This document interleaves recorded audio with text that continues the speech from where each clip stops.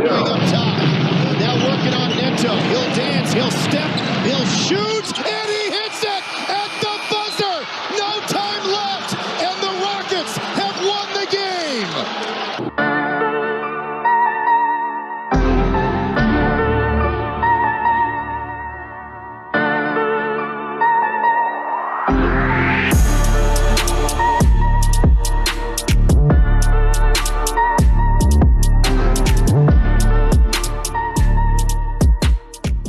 We are here to fuel your Rockets news. This is Clutch Fans Rockets Fuel Podcast. I'm your host, Lachard Binkley. As usual, you can find me on Twitter at Binkley Hoops, and I'm also a staff writer for the Dream Shake. I just came out with an article recently on Jalen Green making the all-rookie first team, which was kind of historic because it was it's now 2 years in a row that a Houston Rockets made a first team all-rookie, something that hadn't happened since 1984-85. So definitely check that out. Today, we have a very special guest. Unfortunately, my co-host is a little bit under the weather, so I'll be flying solo on this one. But we have a very special guest today. As you know, we had a draft lottery reaction show on Spaces the other day that drew over 5,000 people that came through the 5 or 6 hours we were on air. So definitely appreciate everybody that came out for that. So we're going to definitely continue to bring you wall-to-wall draft coverage from now until the draft, and honestly, probably after draft, because we're still going to be talking draft even after that. So today we have a very special guest on today, someone that I've been following for a while, one of the few people that I go to when I need knowledge on different players, really great draft coverage, someone I definitely recommend everybody checks out. So before we get too deep into it, I want to give him a chance to introduce himself to our listeners and also our viewers that'll be checking this out later on YouTube. Yeah, so I'm Keandre. I run the YouTube channel called Hoop Intellect. You can basically find me on all platforms at Hoop Intellect. But yeah, so I basically just, like you said, run a draft-centric YouTube channel. We do other basketball videos and stuff like that too. But just breaking down some of those top prospects, going through mock drafts, big boards, and things of that nature. So yeah, that's really what I do on YouTube. Yeah, like I said, I appreciate you coming on. I've been following you for a while. I've actually reached out to you a couple of times on some articles I've written. So I always, definitely value your opinion when it comes to draft time. And, before the last couple of years, the Rockets really weren't involved too much in the draft. It's kind of something new for us Rockets fans. So we've been trying to find people that we can actually look to actually get really good draft coverage. You're definitely one of those people. So before we get too deep into it, why don't you let everybody know how long you've been doing this? How did you get into draft coverage? Yeah, so when I was in college, which is a couple years ago, I spent a lot of time writing about the draft on Medium, kind of doing some of the similar things, just doing scouting reports, breaking down certain players. And during that time, I was kind of teaching myself how to edit, use Photoshop and things of that nature, all the skills that you need to make the videos that I do. And then about in 2020, I just kind of had the idea to go ahead and put it onto YouTube and make a series and content out of it. And so I started doing those scouting reports. Probably like January, I think I did like James Wiseman, LaMelo, guys like that at first. And those were really successful. So I was like, I should probably just keep doing this. And then the pandemic hit, kind of threw a wrench in there. I didn't have a computer or a laptop at the time, so I was just using the library laptops or library computers. And then I was able to borrow a Surface Pro, one of them little small Surface Pros, and edited like the majority of videos off of that until I could afford a laptop. So then I got that, and it was kind of off to the races from there. And then just been trying to get better and learn more about the game and kind of produce the best product that I possibly could. So that's kind of how I've been going for the last year or so, and then getting into where we're at right now. And I'm sure it's been, great because there's a lot of great draft people out there, a lot of people with like huge platforms, but it seems like your channel is definitely taken off in the few years that you've been doing it. Yeah. It's been pretty crazy. I never really expected this. When I started, it was just kind of an idea that I had, and I thought that I was able to bring something to the table. but it took off in a way that I never thought it would before. Like the last mock draft did unreal numbers that I put up. So Yes. yeah, I'm just thankful to be in the position and glad people really rock with the content. Yeah, and speaking of that mock draft, I actually checked it out, your mock 2.0 that came out after the draft lottery results were announced. And I want to get your top five. I mean, like I said, I already watched the video, but if you can give your top five from the mock draft, because in the second segment, we're going to actually talk about the Rockets' 17th pick. So we'll go over that then, but we're going to be focusing more on the number 3 pick coming up. So could you give everybody your top five that you had in your mock draft? Yeah, so there's obviously going to be a pretty big difference of opinion in this draft class between those kind of top 3 prospects. The guy that I had going number 1 is because I think that he's the best player in the draft, and I think he fits better in Orlando than maybe the popular opinion is. Yeah. But I had Paolo Banchero going number 1. Really like what he could possibly do there. And then at number 2, we had Chet Holmgren going to OKC, kind of being that backside defensive guy, lob threat for, Shai Gilgeous-Alexander and Josh Giddey. Then at number 3, we had Jabari Smith going to your own Houston Rockets. Yeah. At 4, we got Jaden Ivey going to Sacramento.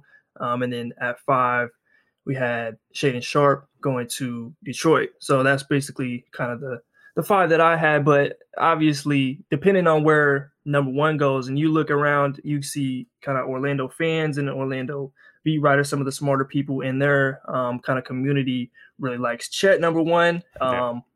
So if it goes that way, then you got a whole nother different kind of set of possibilities. I know there just could be a lot of things that could go on just between those top 3 and where things shake out. Yeah, and I think that, just following the drafts for a long time, it just seems like it's one of the most unpredictable drafts I've seen in a long time. If you go back and look at the Zion Williamson draft, that was obvious he was going to be number 1. Even last year, much as we like Jalen Green here, and we know how great he's been, especially in the last part of the season, most people said that Cade Cunningham was going to be the number 1 pick.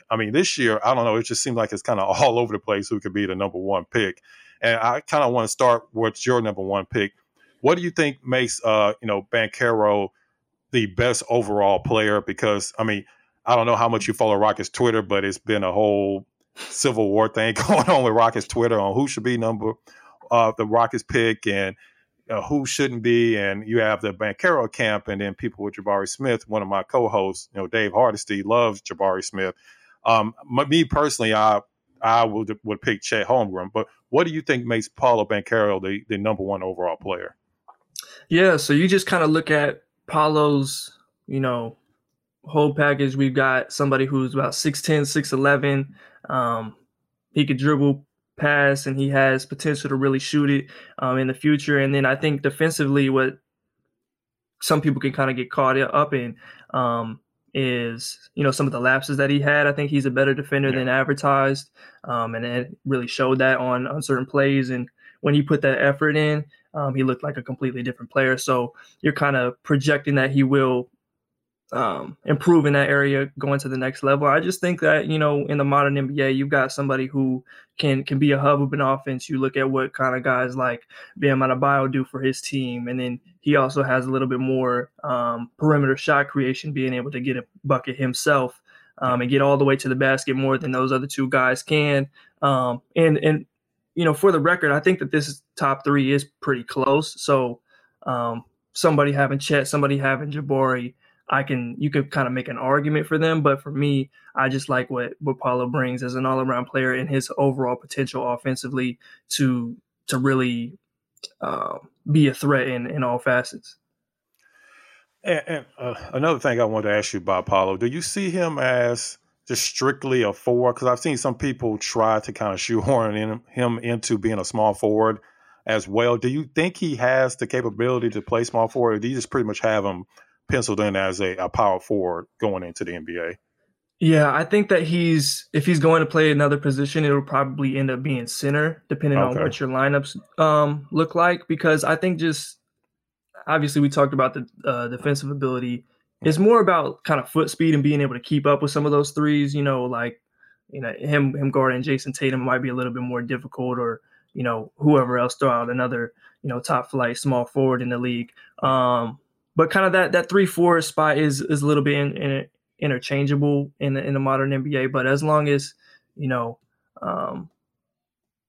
there's certain lineups out there to kind of complement him defensively, I think he'd be fine just kind of staying in that 4 spot.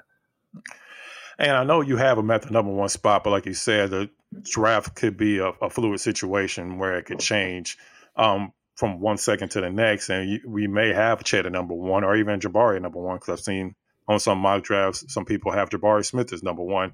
So I want to ask you, because it's been a real huge debate down here in Houston as far as how would Paolo Banchero fit in with Alperen Sengun, who eventually at some point is probably going to be the starting center for the Rockets once they clear up the whole Christian Wood. Is he or isn't he going to be on the team anymore?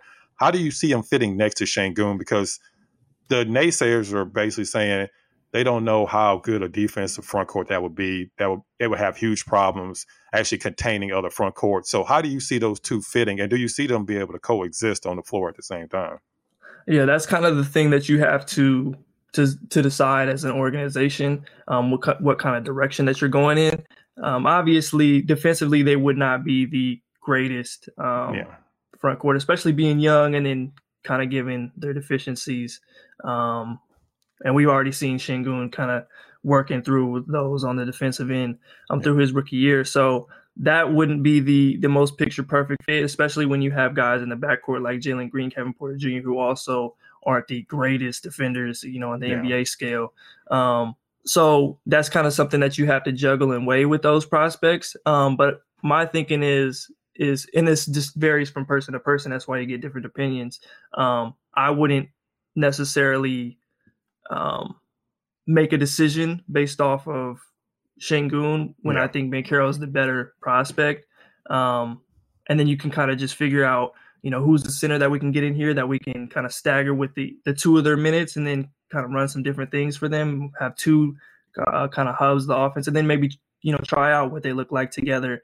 And then just see what that looks like with, guys like Jayshawn Tate out there and kind of do some different things with that. But so I think from that perspective, it gets a little muddy. But when we're talking about guys like Jalen Green and Kevin Porter Jr., I really like the fit there and the different things that you can do with him as a ball handler and being able to pass and make plays for others, dribble handoffs with guys getting downhill for guys like Jalen Green. I think that would be excellent. And he brings kind of a dynamic that those other 2 guys don't really bring in that department. Yeah. But yeah, that's kind of how I see it with the Rockets. There's just kind of going to have to be some real thinking about the direction, who has the higher potential, who is the guy that you want to build with. And then, if he's not that guy to you, then you go in a different direction, depending on who's there. If Paulo's there at 3, you kind of take him, you just kind of figure it out. Yeah. But if you have the decision, then So before we get into the person you had at number 3, Jabari Smith, to the Rockets, I want to ask you one more question. It really kind of pertains to all players, but in particular, I want to ask you about when it comes to a Banchero or Chet Holmgren. Do you factor in how colleges play or how they play in the NCAA as far as they're able to pack in the paint? They're able to play different defense that you won't see in the NBA. You have a lot more space in the NBA. When you're doing like your scouting videos, do you factor that into more, I would say more than how they're performing in college? Do you kind of factor that what they're going to be able to do in the NBA is going to be a little bit more because they're going to have a lot more space and offenses are going to be a lot more complex when they get to the next level? Yeah, for sure. I think that's a big thing to kind of track. Even with a guy like Jaden Ivey this year, obviously his college offense is going to be worlds different than what he does in the NBA. So that's a big thing. And then also kind of watching what they did previously. We kind of follow these guys before they get to college. So seeing what Chet did in high school and seeing what Paolo did in high school and the things that they do on that level with different rules, different kind of skill sets out there, being that true number 1 guy, better than pretty much everybody that they're ever going to play.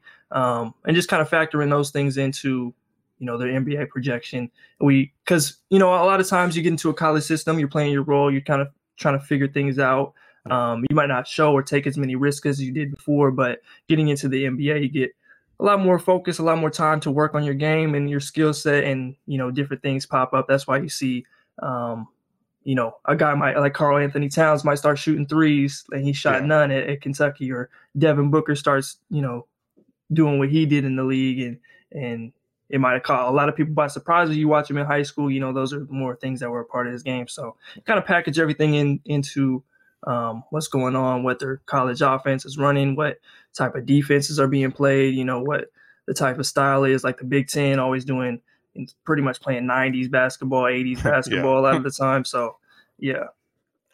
And one more quick thing on that. When you brought up about sometimes how they play in high school is more how they're going to play in the NBA, do you think that helps a player like a Shaedon Sharpe, who we didn't see at all in college, and all we really have to go off of is his high school, basically his high school videos and high school games?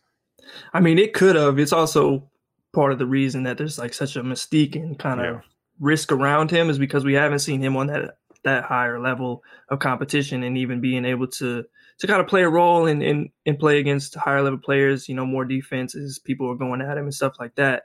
But from being able to see what he does on a high school level, and being that number one guy, and just kind of how he plays, it is a little beneficial to being able to see what he can do at the next level. And of course, you had Jabari Smith at number 3. How do you see him fitting with the Rockets? He seems like a type of player that would fit on any team. Just way his game is, being able to be a 3-and-D type of player as probably as his floor. And of course, his ceiling can be a lot higher. How do you see him fitting with the Rockets, who desperately need defense and desperately need size out in the front court, or even at the 3 if he's sometimes play a small forward? Yeah, I think that, like you said, he fits pretty much seamlessly with any team in the league, just kind of the way the league's going. Yeah. Somebody who can knock down threes at a really high rate, especially with, more attention being drawn to other players on the court than just him. But even then, like, he's one of the better contested shot makers that I've ever seen. Yeah. Just the way that he was consistently able to shoot over defenses was ridiculous. But yeah, what he can do defensively is what kind of sets him apart, at least out on the perimeter.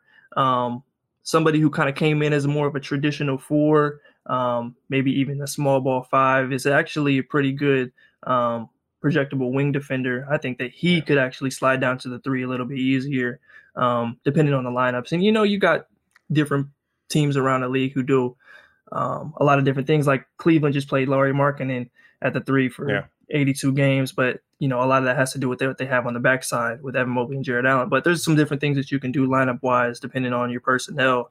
I think a guy like Usman Garuba could really help impact this team depending on how he comes along and things like that. But yeah, Jabari, I think just playing off of Jalen Green and KPJ and Şengün, and I think that he really fits pretty nicely there. So if he's the pick at number 3, like, I think you'd be really excited and happy to see what happens with the team going forward. And like you said, like, there's some questions about his, overall upside, or ability to create offense at a high level, being able to get to the basket, finish while he's there. But those are things that you kind of know coming in. So that's the growth area for him to get to that next level, that true star tier, rather than like a Klay Thompson type of star. Yeah. And you kind of brought up about his tough shot making. I know a lot of people have, when they're talking about the negatives, when they talk about Jabari Smith, they talk about the fact that he doesn't get a lot of separation. Do you see that as more of he can make tough shots, or do you see that as something that he has to improve on, getting separation? Even though in the NBA, we all know, especially once you get into the playoffs, there's not a lot of separation you're going to get anyway, because the defenses are playing you up so close. And, of course, NBA defenses are a lot better than in college. So do you see that as something he just has to improve on, or that it's just a benefit that he can make these tough shots, something he's going to have to do in the NBA? Yeah, it's kind of that relationship, both positive and negative. Yeah.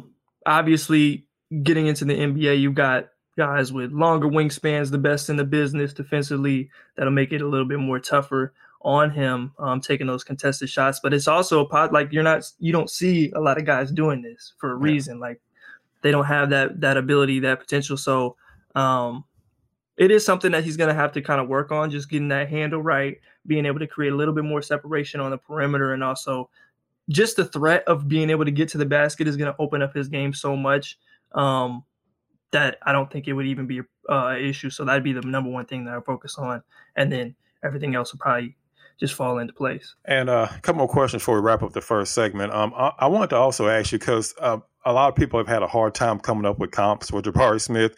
I mean, I've heard tall Clay, which, sounds okay, but it just kind of sounds like they're just kind of lumping the two of them together. Do you see a different comp, or is it just pretty much you see them as a Klay Thompson, a taller Klay Thompson type?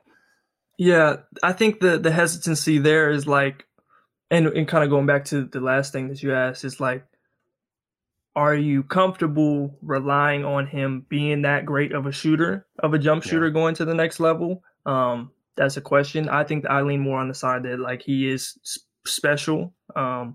But like you asked, there aren't really a ton of comps there. I think he's a pretty unique player. I like the Rashard Lewis one. I think that's pretty interesting, at least kind of projected forward. Somebody who would be excellent in the modern era. He would be probably even better than he was. Just kind of a natural four, just being able to really hit threes at a high rate, and then also put the ball on the floor a little bit, do a lot of things from the mid post and things like that. So I like that one. But with everybody, really, like, there's not going to be too many exact comps. They're just kind of fun, kind of get an idea, general idea of what they could be.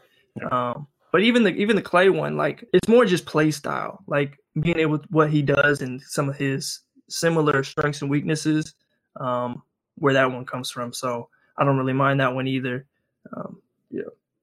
I mean, and you mentioned Rashard Lewis, and a lot of people down here in Houston know Rashard Lewis because he played at A-Leaf Elsick, a high school down here in Houston. I mean, I think that's a really good comp because a lot of people may not know. They may just think of him from his Miami Heat days later in his career. But like you said, I mean, before he was definitely a bucket. And I mean, in today's NBA, he would actually be the ideal small ball four to play in today's NBA. So, I mean, I think that's a really good comp.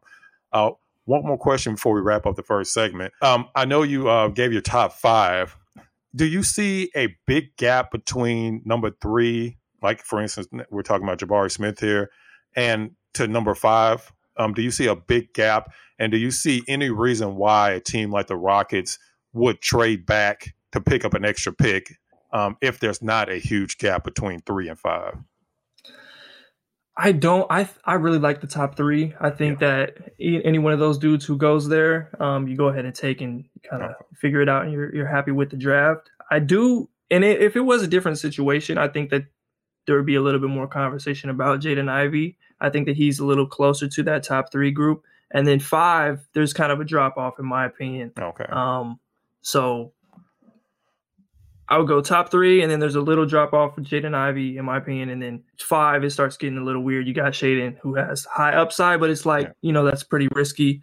And then like guys like Keegan Murray, the Jalen Durans and guys like that. So I would stay put if I was a Rocket. And well, I said that was the last question, but one more quick question I want to ask you. Next year's draft, I mean, we already have a lot of people here in Houston already plotting for next year's draft, trying to get the Rockets to be in the top 3 again next year, which to me is kind of risky, but that's a whole nother story. Is next year's draft as special as everyone has been saying it is? Yeah, it is. It's a lot. There's a lot of wings. And not even talking about the top 2 guys. So you have Victor Wembanyama. So that's the guy. That's the prize for next year. So there's going to be a lot of teams tanking. Yes. In my opinion, I think that you just kind of see where the cards fall at the beginning of the season and then make that decision later on. It's kind of hard to come into the season thinking about let's go tank for this dude. But then you got Scoot Henderson, G League Ignite, really good point guard. You got the Thompson twins. You got Dariq Whitehead.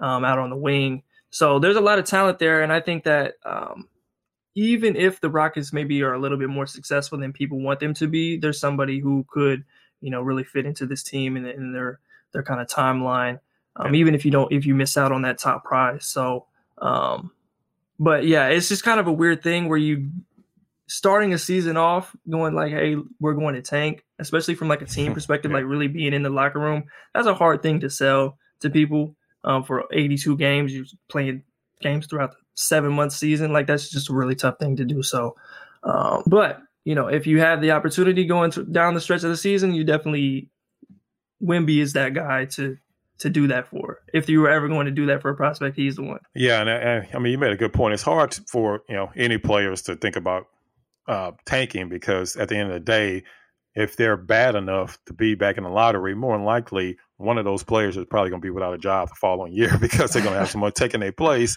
So yeah, I definitely agree. I mean, the more I look at that draft, the more I hear people talk about it. It's definitely a special draft, and I guess we'll see how the season plays out, because we all know once it gets towards the end of the year, then all of a sudden we have mystery injuries and players all of a sudden can't play. So we'll see how that plays out. But before we're going to get into the second segment, we're going to be talking about the Rockets' 17th pick, which may be a little bit more harder to figure out because you never know who's going to be there and who won't be there. But we're going to be talking about that in the second segment, so please stick around. And welcome back to the Rockets Fuel podcast. And in the second segment, I'll be asking Keandre about the Rockets' 17th pick. And like I said, I know it's kind of hard to kind of determine who will be at 17 because there's so many variables that go into it, people rising, people falling. But I want to kind of start there, Keandre. Who do you see as a possibility for the Rockets at 17, and who would you pick at that 17th pick? Almost an unlimited amount of outcomes that could happen with the 17th pick, because I personally am really high on guys like Jeremy Sohan and Tari Eason. So I wouldn't think that they would be there, but those are guys who you see often showing up in mock drafts and being available by some of those bigger outlets and everything like that. So I think starting there, guys like Tari Eason, a guy who was one of the better defenders in college basketball, had one of the highest steal and block rates really ever. Definitely since Matisse Thybulle, so he's somebody who made a lot of plays on that end. And then Jeremy Sohan, another guy who's really good on the defensive end. Not quite the shot blocker, but somebody who could potentially guard multiple positions in the league. I'd even say, the way that he navigated screens and played on the perimeter, I'd even be comfortable putting him out there against ones. Just being able to make something happen out there, not shut them down, but just be solid. So he's another guy who could fit into the framework. And obviously, whatever happens at number 3 is going to dictate this decision too, based on who you want to get there. I think a guy like Marjon Beauchamp out of the Ignite fits on any team. So somebody who is a really good cutter without the ball. So he's someone who defends at a really high level, has similar measurables to a guy like Mikal Bridges, kind of brings some of that same type of skill set to the table. So that's an obvious option as well. And then, if Mark Williams' stock has gone up a whole lot lately. So he's probably not going to be there at this point, especially getting past teams like Charlotte 2 times. But if he's there, he's somebody who could really fit nicely next to someone like Şengün, even sliding him down to the 4, doing a lot of different things, complementing each other well. You've got the rim protection, lob threat, and then you've got the guy who's more the offensive hub, doing all the things that he brings to the table. So a lot of different options, and there's even more that we could talk about. But those are some of the ones off the top of my head. And also, actually, before we kick it over, is a guy like Jalen Williams, whose stock has risen a whole lot. I like him a lot in Houston. That's kind of that do-it-all wing, someone who 6'6", 7'2" wingspan out of Santa Clara. Being able to do multiple things, create his own shot, create shots for others. I think I like him a lot at this 17th spot if he's there too. And we're joined by Keandre Ashley of Hoops Intellect. I want to also ask you, out of the players that you named, because another thing that's kind of been popping up lately is possibility of Rockets trading up from that 17th pick. Of the players you just mentioned, which one of those players, if you saw was still at 12 or 13 and you had an idea that maybe a team was possibly going to take him, which one of those players would you actually trade up, trade future draft capital to move up to get? Or would you trade up for any of those players? I think it would just kind of be determined by some of the feelings of the other teams and who they're kind of looking at, or the sort of positions that they might be trying to take. Yeah. I think Tari Eason is the best player out of those that I named. I think that he's a potential lottery pick. So if for some reason that you think that he's not going to be available at 17, then that's the guy that I would look to trade up for. again, if you get, a certain player, if you get Jabari Smith or something and say you want to go in a different direction, I understand that too, just getting a different position. But I think they work well together. I think you look at the league, you look at even like a team like Toronto getting Scotty Barnes, Pascal Siakam, Precious Achiuwa, all these 6'9" dudes who can move, do different things, handle the ball. That's kind of the direction the league is going. So even Boston being with all their success this year. So getting guys like that on the team and being able to cover up some of the things that maybe your guards don't do well or big doesn't do well, that would be one of my things that I would be looking for at the 17th pick with those guys that I kind of named. And of course, the draft combine was happening this week in Chicago. And we also had the NBA G League Elite Camp was also going on earlier in the week. Was there any players that you see as sleepers that had a really good week? Of course, down here in Houston, we had Marcus Sasser, who hadn't played in several months after his injury he had back in last December, but he really balled out in the G League Elite Camp, and then he was invited to the Combine. Are there any other players that you saw that really improved their stock this past week in the two camps? Yeah, so the guy that I named before, Jalen Williams, kind of over the past several weeks, past month, he's really been improving his stock, just kind of seeing the stuff that's come out, 6'6", with a 7'2" wingspan, that's obviously going to draw some eyes from the jump. But being one of those guys who actually played in the scrimmages, even though his stock was rising and he could have just very well sat out them games and said, I like where I'm at. But he's somebody who really competed out there. So he'd be the first one that really won. I think a guy like Darion Sebron from NC State, his ability to get to the basket, he really showed that in those scrimmages. Definitely boosted his stock as somebody who was maybe on that borderline of getting drafted to someone who I think would be a very good selection in the top 60 or top 58 in this draft. There's a few others out there like Christian Brown from Kansas. I like what he did.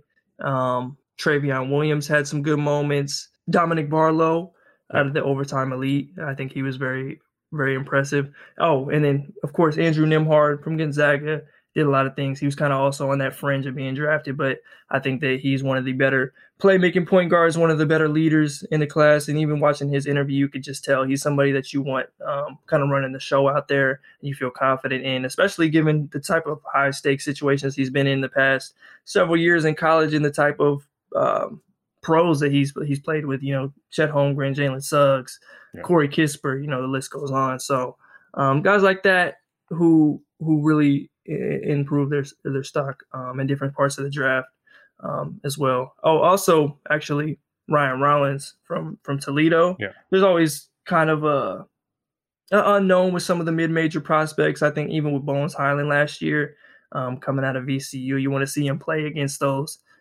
top-tier talents. And, while he didn't shoot the ball the greatest, he made a lot of different plays. Even had this help side block that really, turned some heads, and he actually shut it down day 2. So that's pretty encouraging for his draft stock. And I like what he can do, just kind of his pace in the pick and roll, his wingspan ability to get to his spots. And he's another one who I think really improved his stock over the combine. And you just mentioned a lot of players people may not even know about.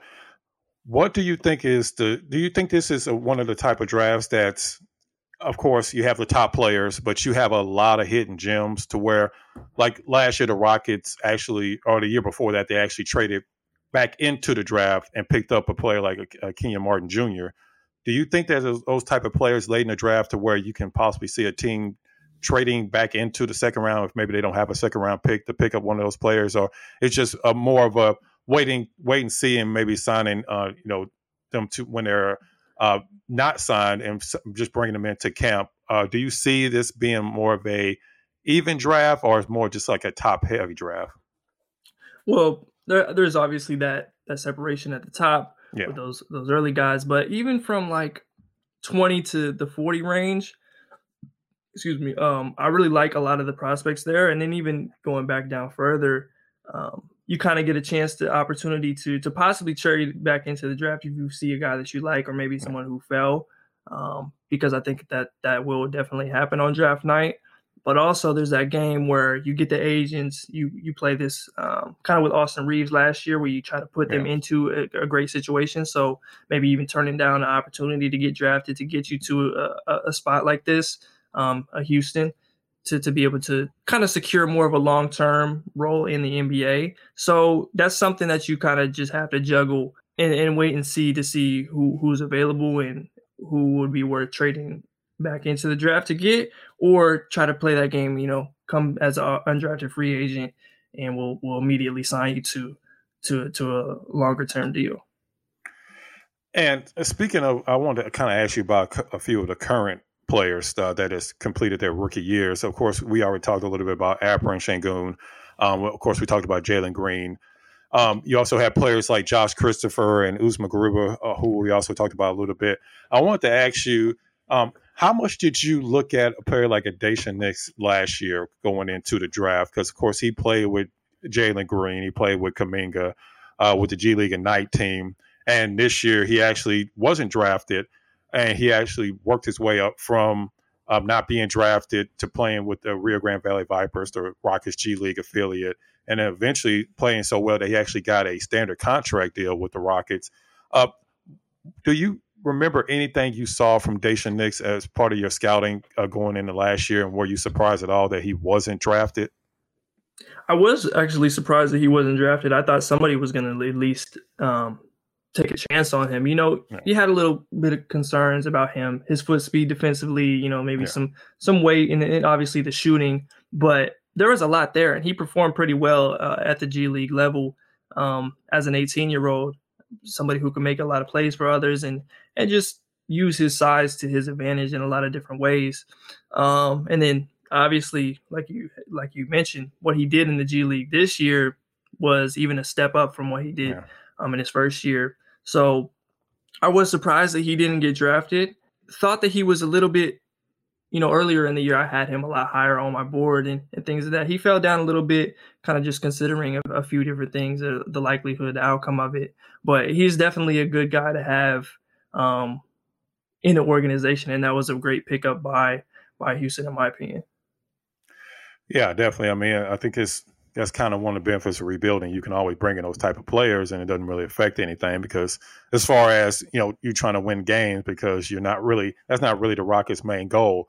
One thing I do want to ask you about Jalen Green before we wrap everything up, from what you saw with the G League Ignite and going into the draft and some of the scouting that you did, was there any surprises from you on how he performed? Because we all know at the beginning of the year he struggled a little bit, but that was a lot to do with the way the Rockets were constructed, especially their starting lineup, where they had basically absolutely no space on the court for most of the time, the first couple of months, to where he performed at the end of the year. Did you see any surprises? Did you see anything that you did not think he was going to be able to do that first year that he was able to do out on the court? Not really. I think that I kind of expected him to eventually reach what he reached this year. Maybe not the type of run that he went on at the very end where he was getting 40 with real ease. But in terms of like the type of player that he was and how he showed off his ability to create shots at a super high level, I think all the pieces were there in the G League. So it was just going to take some time and for him to get comfortable, and hopefully the team to put the ball in his hands and kind of just work and get him in the right position. So I wasn't necessarily surprised, but I was, excited to see how well he did play. And I think that he's even ahead of schedule and projects really well going into next year.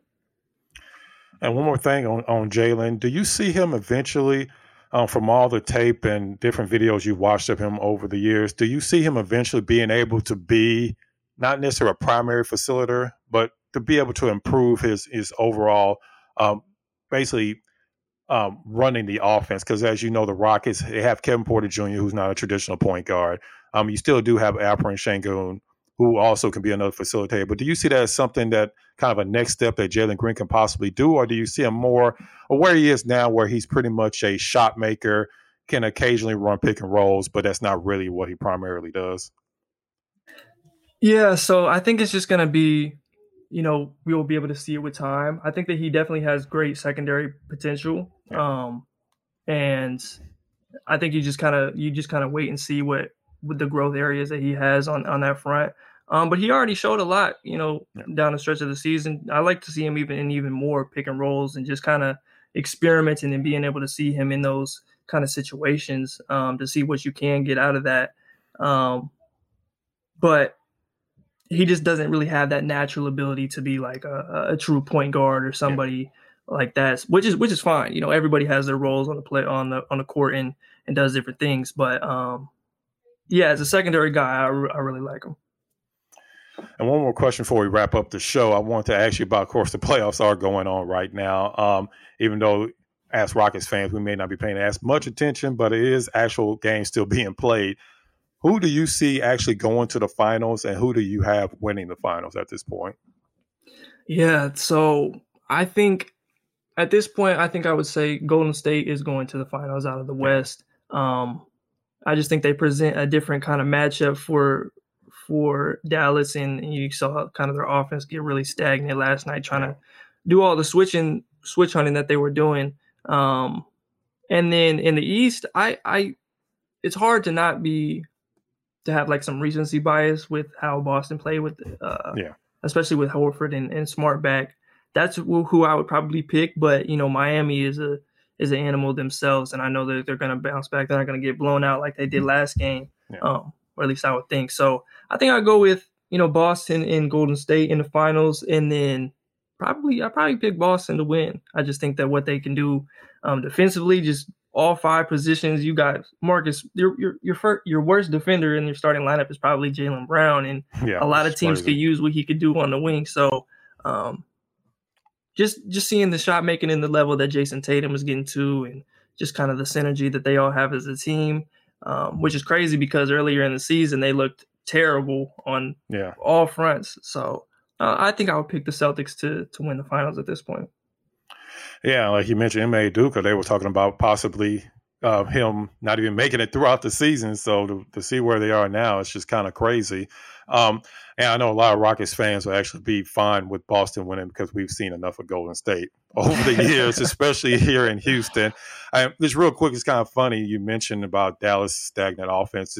It's just watching Dallas and with Luka kind of trying to do everything. It just really reminds me of the Harden pre-Chris Paul days. It was kind of the exact same thing where Harden was great at times, but then the rest of the team just couldn't get it done. And I kind of see the same thing. Unfortunately, it seems like Golden State's going to move on to the next round. Before we wrap it up, Keandre, why don't you let everybody know again where they can find all your great content? Yeah, so you can find me on YouTube, Hoop Intellect. You can find me on Twitter at Hoop Intellect with 3 L's. It should pop up when you search it in. I'm on Instagram, Hoop Intellect as well. So just kind of creating a lot of different content across platforms, talking a lot of live up to the minute stuff on Twitter, and then obviously doing the YouTube content. So that's where you can find me. I appreciate you having me on for sure. Oh yeah, definitely, Keandre. I appreciate you coming on, and we'll definitely probably have you back on because we're going to have plenty of time to talk draft, and even after the draft, talking about how each of those players is going to fit. So I definitely appreciate you jumping on today. And anybody that hasn't checked out your YouTube videos definitely need to make sure they do, because like I said, it's pretty much my go-to YouTube channel when I need, because I'm not a draft expert at all. So whenever I need that type of information, I definitely check out your YouTube page. So definitely keep up the great work on the page. I appreciate it, man. So shout out to all the Rockets fans, and I like what you're doing with the growing the pod, starting the pod. Yeah, I definitely appreciate it. Like I said, we'll definitely have you back on. That's going to wrap it up for today's show. Like I said earlier, we're going to have wall-to-wall draft coverage. We're definitely going to have a live Twitter Spaces on draft night, talking about the draft. It's going to be a long, but hopefully a great night. We're probably going to see a lot of surprises, so make sure you stay tuned for that. And even before that, we're going to have a lot of more draft coverage coming up, so make sure you stick around and check that out. And like I said, like our page on YouTube. Also, Make sure you subscribe it on Apple, Spotify, wherever you find your podcasts. And as usual, we appreciate everybody jumping on and listening to the Rocket Fuel podcast.